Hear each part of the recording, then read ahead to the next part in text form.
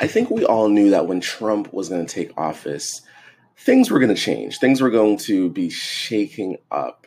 And although he was saying some very controversial things through his old campaign, it was still some up in the air confusion or some surprise on like thinking, what exactly is Trump going to do? And with these new NAFTA renegotiations and these new tariffs on Canada, we're kind of seeing exactly where Trump's mindset is and where he's kind of taking his government and the Trump administration and what their kind of plans are for the future. It's very anti-free trade. It's very centralist isolationism, or whatever the word, very conservative. And I'm just curious about it from an economic standpoint on, is this maybe the best thing for North America, or is this the best thing for the world? Hi, at Fly Stewie here, and you're listening to the Uneducated Investor podcast. So a lot of you guys know, or actually maybe a lot of you guys don't know, I went to school for financial economics. And getting an economic degree, one of the things that you learn very fast about economics is that we don't know a lot of things for sure. Economics is actually a social science because it's not a hardcore science, because these things can't be proven out indefinitely, but they're very great theories in understanding how our economy works. Economy being how we optimize, the scarce resources that we have around us, right? So in learning this in economics, free trade was a very popular thought idea that gives us a lot of economic prosperity. So the simple idea around free trade is that each country optimizes the strength of things that they can produce, right? And that way we can get those things that they produce really well, and they can get the things that we produce really well. But there is some downsides to this concept that I think that a lot of us don't really talk about or highlight for whatever reason. So let's take a two-city economy or a two-country economy, right? No, two-city economy. I think that's the best way to do it. So one city is really good at fishing. They're just really good at fishing. They're really good at teaching anyone how to fish. You get your boats, you get your wands, you get all of that stuff, and they're just really good at fishing.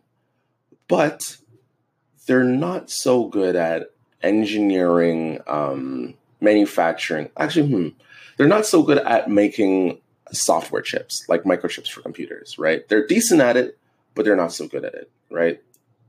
The other city, extremely talented at, we'll call city 2 Tower. We'll call city 2 Thailand, and I don't know. We'll call city 2 Tylertown, and we'll call city 1 Wenzhouville, right? So Tylertown is really good at producing software chips. They got some of the best software chips in the game because they have some of the most highly skilled workers there.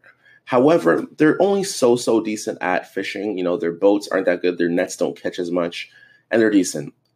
So Tylertown decides that they want to go full ahead and just really focus on producing Microsoft chips. So they go all out in producing that, and they really start neglecting their fishing community. Where Wenzhouville, they stop really producing chips that much, and then they really focus on producing fishing.